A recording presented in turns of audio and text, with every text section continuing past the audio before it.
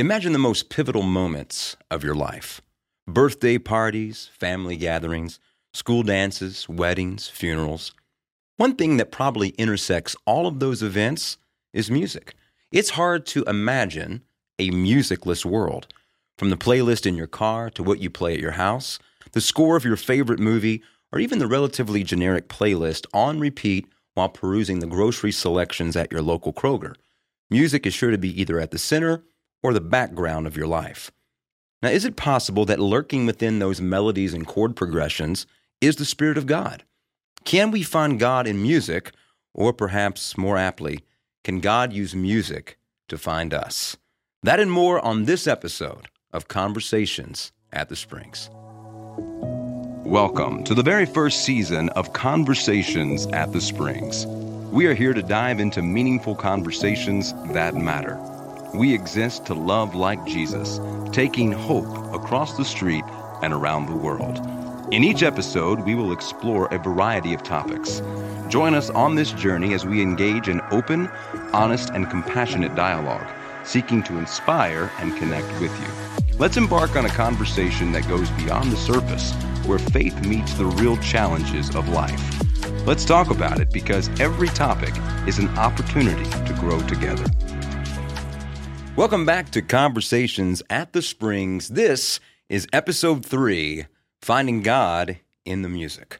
Throughout the month of February, we'll release 2 episodes dedicated to the world of entertainment and where one might find God at work in such. My name is Jason Davidson, and I'm an occasional speaker and musician here at the Church at the Springs, a full-time entertainment consumer, as well as an 8th grade English language arts teacher at Russell County Middle School, both a statement of fact and a prayer request rolled into one. Cat Williams was unavailable for tonight's podcast recording, so I brought in the next best thing, husband, father, nurse practitioner, and somewhat recently minted worship pastor here at the Church at the Springs, Taylor Aaron Gibson. Taylor, how are you? I'm doing great. Thanks for asking. Phenomenal. Yeah. Taylor, every single week, I do a weekly check-in with my students at Russell County Middle School, all of them 13, 14, and a couple 15-year-olds here in good old Russell County.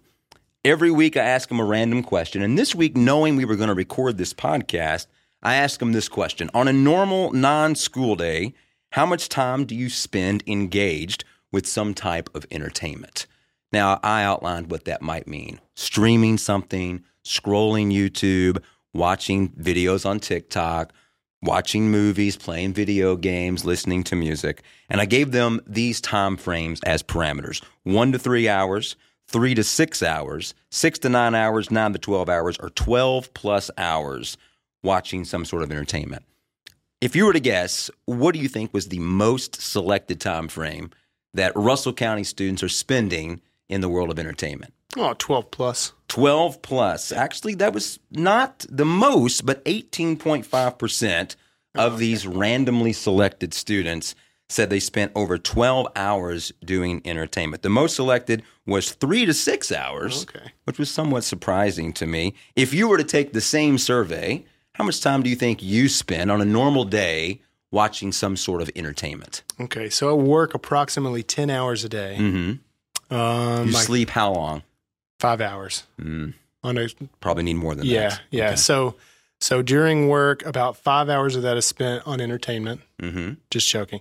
I would say probably 6 hours a day. Yeah, that seems pretty. 3 to 6 hours. Was that one of the 3 to 6 hours was 30.9%. The next highest, 27.2, 6 to 9 hours. So maybe somewhere between that 5 and 8 range would be normal. And of course, that's non-school day. Yeah. Right. So on a non-work day, would you say it's about the same? Yeah. When you were a kid, do you think it was higher or lower than what it is now? It was probably significantly lower, just due to the fact that I didn't have a cell phone, a laptop. We didn't even have cable. So, do you think that number for students will increase as time goes on? Or do you see that ever hitting like a plateau? Yeah, I mean it's always going to be on the up and up. It's coming up. So yeah. What was entertainment like for you growing up as a kid? Stick and ball. That's it. Stick and ball from Clinton County. By the way. Clinton County. We didn't have electricity until 1992. So no, just normal stuff. I had so entertainment, generally speaking. In general, yes. So we had some video games, Super Nintendo. Had a cassette player, like a portable cassette player, got like 1995. Like a Walkman? No, it wasn't a Walkman. It was the Walmart brand, whatever that would have been. Cheaper. Yeah. So yeah, we had cassette tapes, Game Boys, Super Nintendo. That was how I spent my evenings. So we were approached with this particular topic about finding God in entertainment, and I thought that was relatively broad, especially for the time frame we wanted to have this conversation about. So I really wanted to focus on two key areas of entertainment. The first, this episode being on music, because music typically intersects a lot of modes of entertainment. You can't imagine a movie without music. You can't imagine even a video game lobby or a YouTube video or TikTok without some sort of accompanying music. And then we'll focus on movies next time. No Pokemon, I'm sorry, Taylor. But for music, I do want to spend some time thinking about, especially for you being a musician, what role music played in your life growing up. Okay, so my household, there was always instruments laying around. It wasn't uncommon to have a guitar sitting in the living room. Sunday afternoons after church, my grandpa would be playing the guitar. My dad would be playing a guitar, and then eventually I also would be playing a guitar. It was a way that we kind of connected. It's a way we bonded. We had familiarity there amongst anything else. We had music together, and that was very special to me. As a kid, I liked pop music and rap music and all the musics. Maybe not country. I don't know. My dad was a huge country fan, Rolling Stones. I still can't stand those two things today. So, but music seemed like a way to keep my family together, at least the generations between my grandfather, my dad, and myself. So, yeah. So your grandpa was a music director. Correct, yeah. Your dad, one of the first church events I went to when I moved from Louisville to Russell County was an event where Rising Sun was playing. Yeah. Of course, your dad was the lead singer lead of star, Rising Sun. Lead star so singer. Because of that role of music in the church, were you was it frowned upon for you to listen and or play secular music or music that obviously would be on the radio of the world, so to speak? Absolutely. So, I wouldn't say that my parents were strict, beyond any other church kids' parents, but there were definitely some expectations for me with music. So when I started learning to play an instrument, I tended to listen to, the hard rock, classic rock stuff, and that's what appealed to me. And then very quickly my dad came in and was like, hey, let's pay attention to what we're consuming with the lyrics of these songs and the meaning behind them. So there were times when I would have a CD in the CD player and it would be ejected as soon as my dad came in the room, for sure. Mm-hmm. But, so. I first met Taylor playing music with Taylor, and we were playing primarily worship music in church settings. And I forget the song that we were wanting to do, but Taylor's always been extremely gifted at guitar. And we thought, for whatever reason, maybe we thought we were cool, I have no idea, but we wanted to do a song that included the lead lick of Sweet Child of Mine from Guns N' Roses as kind of like the interlude in the song, and I think in practice you did it, nailed it, sounded great, but when it came time to actually perform it in church, you refused to do that. Do you remember that time? I do very well remember that time, yes. Mm-hmm. That was a core memory, as the kids would say. Yeah. So, and that was probably the struggle between playing music in church and then also liking and listening and playing music that maybe wasn't suited for church per se. Yeah. So early on in my teens, I was listening when I was, learning guitar or whatever. I was listening to Led Zeppelin or AC/DC or Guns N' Roses. I had a hard time allowing things that I would learn in regards to classic rock and then integrating that into what I was playing on stage.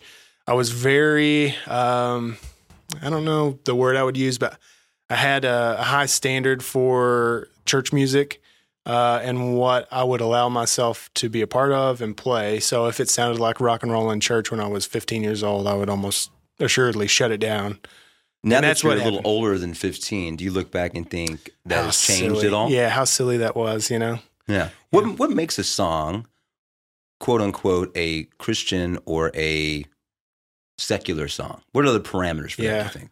I think one is good and one is AC/DC. I think overall tone and message, we're talking about, finding God and in entertainment. And there are songs that are written specifically to God that are, I would say, Christian songs. And I always go with the Christian plumber. I always go with the Christian electrician, what have you. But yeah, so I mean, there are tones and messages and songs that are specifically towards or for God, and then there are songs that are not. So yeah, before we go any further, what do you think we mean by the phrase "finding God"? Finding God in music, finding God in general, and finding God in general. Mm-hmm.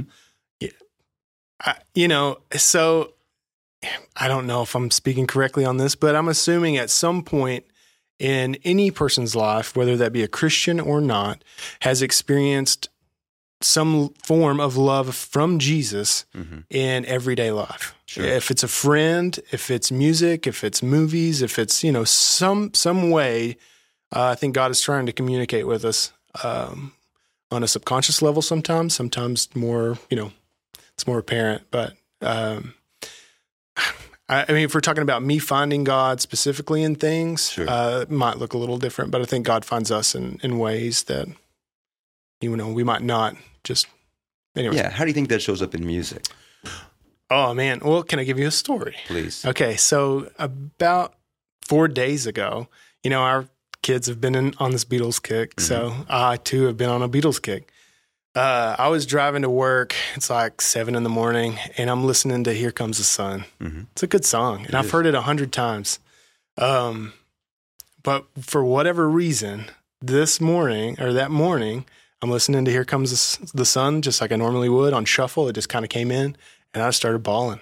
I don't know why. Well, I do know why. I mean, that song has a specific message, but at that moment, I felt the presence of the Lord in that song that, was different than the intention of what the Beatles wrote in 1969 or whatever. So, for me, I can find, there are obviously things that, I think go against God. And, but for the most part, unless you're intentional about being against God, God can appear in "Here Comes the Sun," or whatever, what have you. Possibly in anything. Yeah. Yeah, totally. What do you think about the use of Christian as an adjective? Okay, so touched on this. In Christian music. Yeah.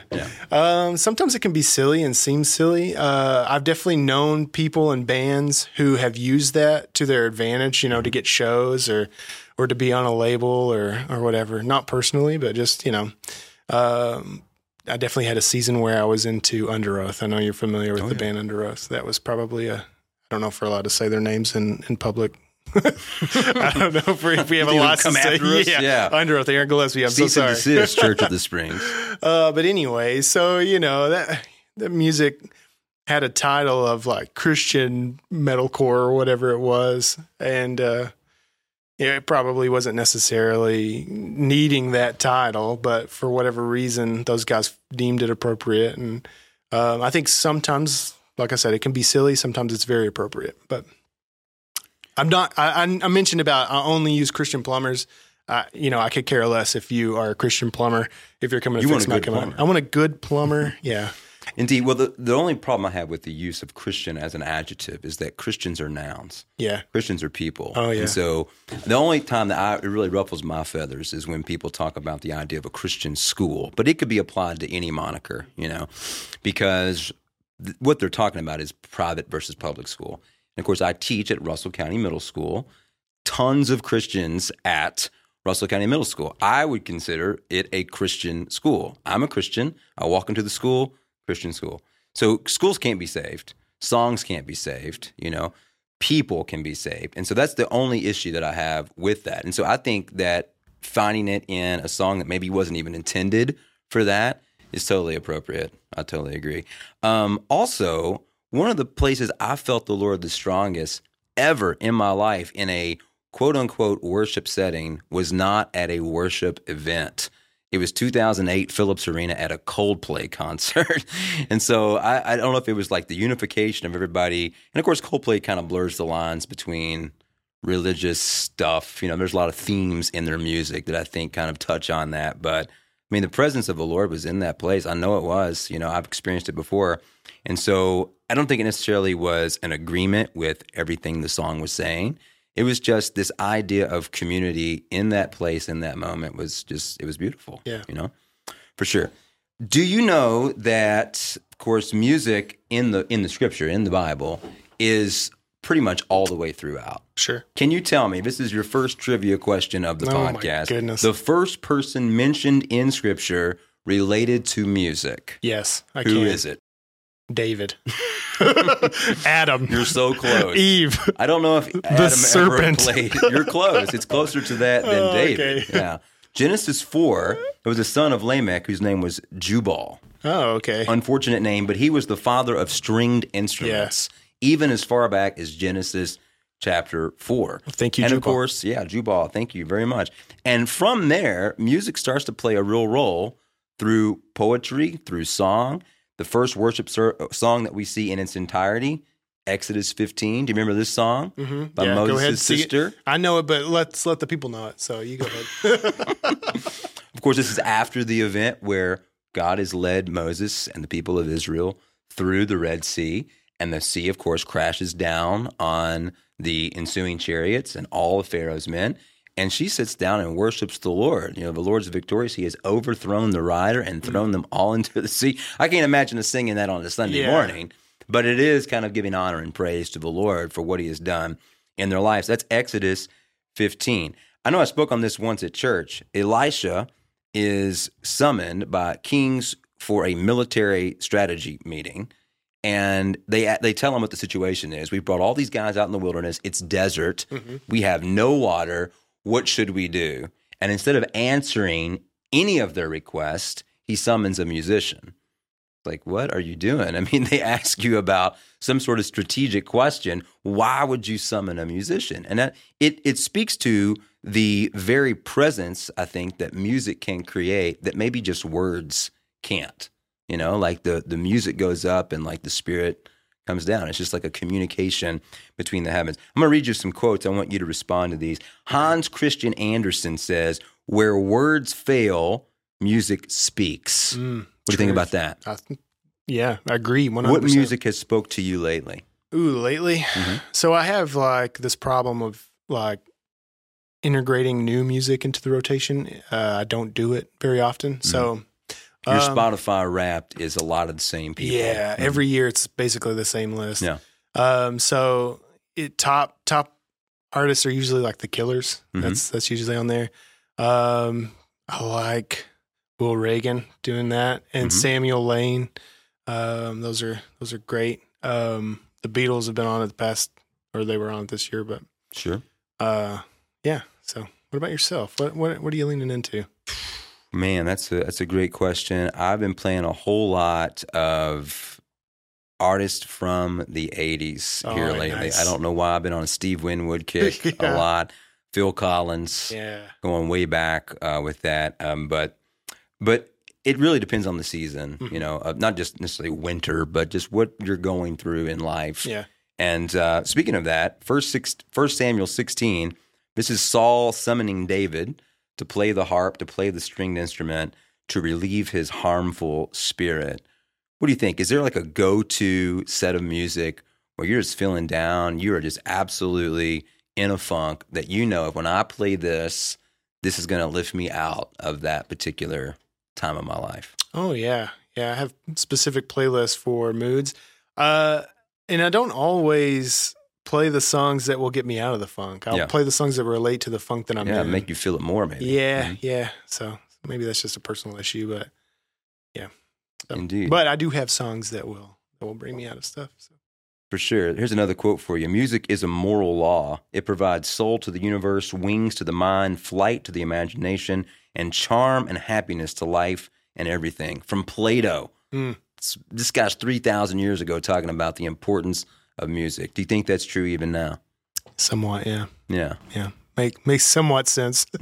Just like myself. This gentleman passed away in his 20s, but he gave us this quote, Jean-Michel Basquiat: "Art is how we decorate space. Music is how we decorate time." Yeah. What do you think about that? Man, you were just blowing my mind with these. I wish I'd had them in front of me. I wanted your instant reaction to these quotes. Okay. What about this one? Zephaniah 3:17, very famous word about how the Lord is interacting with his people, with Israel. And the prophet declares that the Lord rejoices over you with singing. What do you think that song sounds like? Probably low drones. No, I'm just joking. You know, I think that God is probably super musical. I mean, he would have to be to create people who are so drawn to music and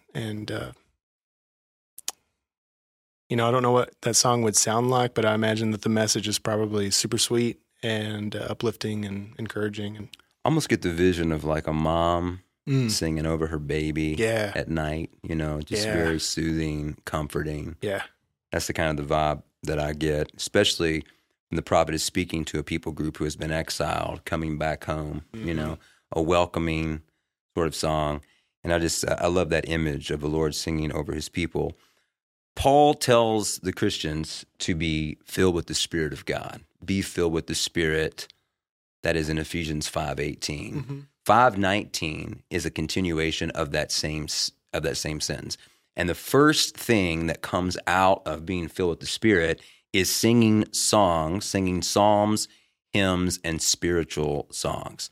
So an indication that a person is filled with the Spirit is also that they're filled with music. Have you found that to be true in your life? Oh, for sure.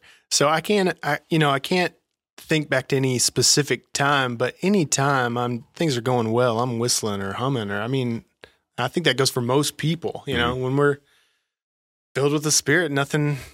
I don't know. It's hard to contain, you know, those feelings. So the only way that we can maybe satisfy that communication that we need to, when we don't have words or whatever, we have tunes for, and so yeah. Sure. The longest by verse book of the Bible, of course, the book of Psalms, recorded hymns. The word solo in Greek means to strike, so it's an instrumental song. Okay. The hymn, of course, is word. That's the word. I mean, the spiritual songs really deal with primarily bringing forth praise and honor unto the Lord. And so, like, for example, Matthew 26, the disciples sang a song and went out after Passover. That's the spiritual song that they're talking about. And more than likely, probably one of the Psalms. Do you find yourself ever, I know you play a lot of music, do you write any music? Yeah, I try to all the time. It's not always successful, but, you know. It may be one of the more difficult things in life to do. Yeah. To write something good. To write something good that satisfies me. Sure. Now I could write it and you might think that it sounds great, but because usually if I'm writing a song, I have a specific purpose. I have, you know, some emotion that I'm trying to convey to everybody about some thing. So to do that tactfully and sufficiently is very hard to do. No doubt about it.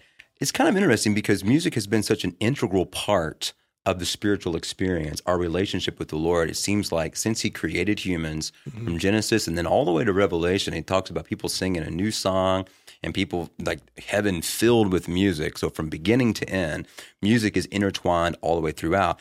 And yet it's used by the enemy, or has been in our lives, to be a source of division, especially within the church. Why do you think that's the case? Hey everybody, my name's Taylor Evans. I get to be the senior pastor here at the Springs, and I just wanted to take a second to invite you all to be a part of the Springs. If you don't have a church home, we have service every Sunday at 10 o'clock. We also have our Celebrate Recovery meeting on Sunday evenings starting at 5:15, and we do our children and youth activities on Wednesday nights, and so we'd love to have you be a part of that. Or if you're not in our local area, we'd love to have you be a part of our online community. We have several people that worship with us through our online services, and we'd love to have you be a part of that. If you've enjoyed this podcast, if you've enjoyed some of the ministries of our church, I want to invite you all to our website at thespringsky.com, where you can give to support not only this, but all of the ministries and all that God is doing through the Springs.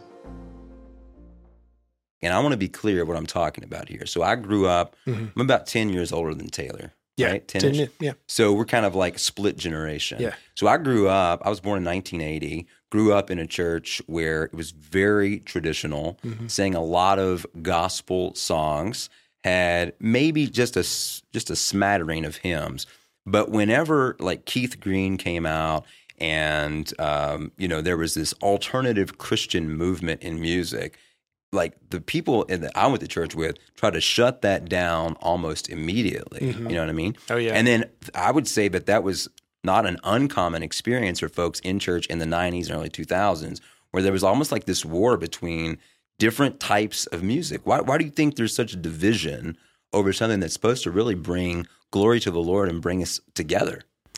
That's a really good question that I wish I had a really good answer for. Yeah. I remember when I started playing kind of more seriously in churches, my grandfather, as we've already said, was the music director of the church I grew up in, and it was mostly hymns and, gospel tunes. And so I would lead, some song that was pop punk or something, and I would do like an acoustic version or whatever at church. And then I remember one time, or I don't know if he actually said this to me or said it just like around me, but it got back to me. It was like, that's a good song with a good message, but God wrote the hymns.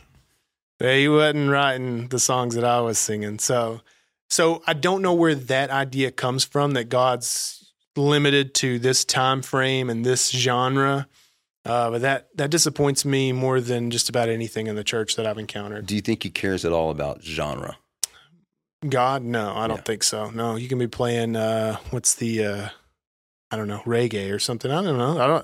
I think that if you can find some connection to communicate with God through music, I don't think genre limits that at all. So Norwegian death metal, I don't know, might be in the running. But we used to go to a music festival called Cornerstone out in a farm in far western Illinois.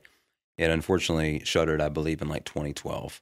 But they had all types, and it was a Christian music festival, if I could use that in quotation marks. But they pretty much try to cater to every style, every preference, every genre that existed. And I can remember the first time that we went, hearing some of these folks like 95 Theses from Lexington. I mean, just super hardcore metal.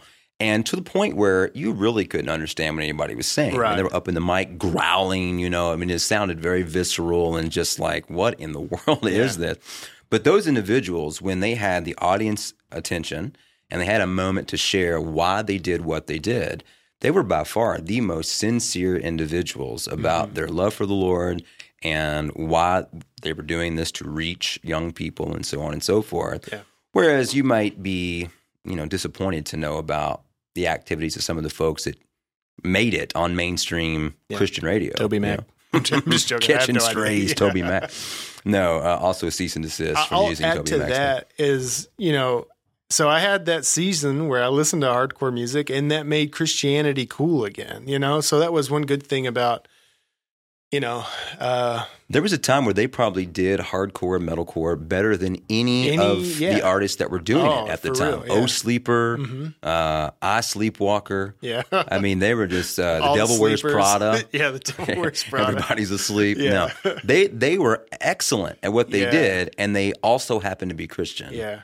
And so they were, by far and away, probably not welcomed in a lot of church settings, and yet they didn't care. They were out still doing their thing, So I think I agree with you. That doesn't really matter to the Lord. It's just more of a personal preference thing. Yeah. And the enemy will use it, unfortunately, to say, no, this is the real music that we should be playing. This is what you really should be listening to. And maybe that's totally made up just to create division in the church. Yeah. It's just like anything else. Sure. I mean, the church is divided in so many ways, and a lot of ways we come together, but there's a lot of things that separates this place from the next place, and music's no different. So. No doubt about it. Now, as we start to wind down a little bit, I wanted to kind of separate from music that we find the Lord in, because we've been following Jesus for quite some time, but this whole idea of finding God in entertainment, in music, in movies seems to suggest that individuals don't know him yet, and they're probably not necessarily going to be listening to K-Love. They're not going to be maybe darkening the doors of a church. Are there songs that you have heard that's maybe out in the world that you think can maybe reach people that the Lord would use. Like you said, Here Comes the Sun, that's George Harrison's song, but obviously from the Beatles. Other songs that maybe kind of match biblical narratives, thematic structures, or maybe point people to the Lord that maybe would be surprising to folks. Mm-hmm. You know, I have a hard time just off the top of my dome thinking of a song, but I mean, I listen to the Killers, and I know I've already said that they were on the top, but it's always some theme of Jesus, and I think they're more Mormon than anything. He grew up Mormon. Yeah. But there are a lot of biblical themes in their music. But I think more importantly, for people who are, unfamiliar to Christianity or whatever, I mean, you have this boom of people who claim Christ, and for whatever, good or bad, Kanye West, Justin Bieber, or whoever, you have these people who, that other people might follow just because they might follow into Christianity just because they proclaim that at one point. And then maybe that sets the ball rolling to explore deeper beyond Kanye West or Justin Bieber or whoever. Yeah. But specific songs, I can't think of anything off the top of my head, but I mean, there are plenty of artists that I'll use this band, and do you remember Manchester Orchestra? Of course, yeah. Like 80% of their songs involve, being a sinner, talking to God, praying, asking for help, and I say a high percentage, but several songs point to that. Anyways, it's out there. I mean, so if you listen to those bands, it would be undeniable that you wouldn't at some point pick up some idea of how it worked, even if that's not the message of the song. I like how the Spirit of the Lord can grab on to something that maybe is a fraction of what the Lord really wants to do in your life, but it kind of gets your foot in the door of investigating more about God. And so we were talking about this the other day in our Holocaust educator group.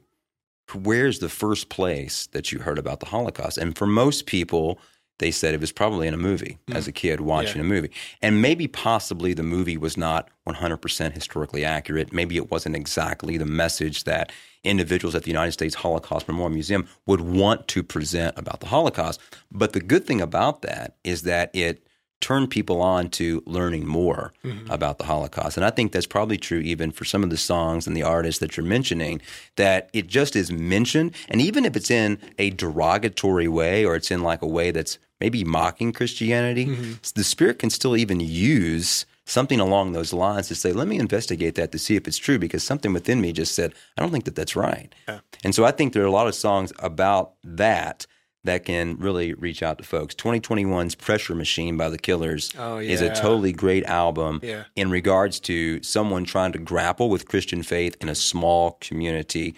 Last year, Young the Giant with the song The Walk Home. Excellent song. I mentioned Steve Winwood, Higher Love. If that's not about the Lord, I don't know what it is. U2, I still haven't found what I'm looking for. Great. Tom Petty, I Won't Back Down. Say It To Me Now by Glenn Hansard.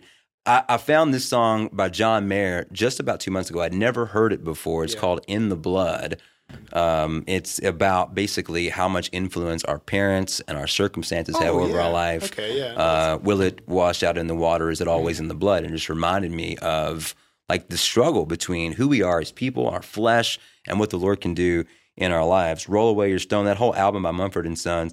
Stand By Me by Ben King. Come on. Yeah. We were at the John Mark McMillan show where he just introduced Stand By Me to one of his songs. And it was probably one of the more powerful moments in the whole concert. The Fray was one of those bands that were like just sort of Christian, you know. Yeah. You Found Me, Who's the You there? Yeah. And then, of course, my favorite album probably of the 2000s, The Devil and God Are Raging Inside Me by Brand New. Yes. They wrote a song Preach. simply called Jesus Christ, where Jesse Lacey is writing a song really about his questions for Jesus. So obviously not, once again, you're not going to put that in the pages of Scripture, but maybe someone who is 17, 18, 19 years of age, they hear someone like that having the same doubt, the same uncertainty, the same questions presented in a song, and they think, maybe I should investigate that a little further. What do you think? Closing thoughts here about music. What would you recommend if someone were to say, they listen to this podcast and they're like, hey, I really want to investigate something new in the music realm that really connects with the Lord, what would you recommend? First thing that comes to your mind. Oh, I really enjoyed John Mark McMillan. That's a go-to.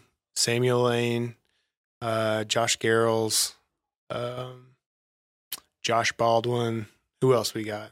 Will Reagan, I said that. I got to give my man Ben Christ a shout out because their first album, The Glorious Unseen, they actually performed at this church in 2010. It's the first time I ever heard How He Loves. They did, of course, John Mark had revealed that at that Nashville event like the year prior. And that whole album from front to back may be one of the best worship albums I've ever heard in my life. Ascend the Hill. If you hymns and you want to hear it in a fresh way, because hymns are the theologically most rich songs that we have, bar none. I mean, they absolutely are on point with scripture and theology. And Ascend the Hill pretty much took those old hymns, the love of God, and just took them to they ascended the hill in that regard. But they were absolutely unreal. And I would say I like the Torwalts, Brian and Katie Torwalt, all Bethel people. Any closing thoughts, Taylor? My closing thoughts are that regardless of where you are at in life, music is one way to process emotion, to speak to the Father, to clear your head, regardless of what genre you fit into. I think music is great therapy and a great way for us to communicate to God. So I do it. It's the best way I know how to do it. And I'll probably keep on doing it. So. Absolutely. Yeah. I think that music is one avenue, one way that God is trying to reach you.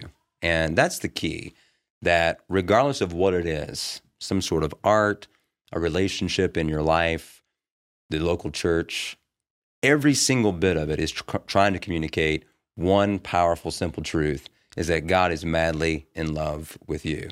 Music is just one way that we try to show the love of Jesus. That's our mission here at the Church of the Springs, taking hope across the street and around the world. We'll see you next time on Conversations at the Springs, where we'll investigate finding God in cinema.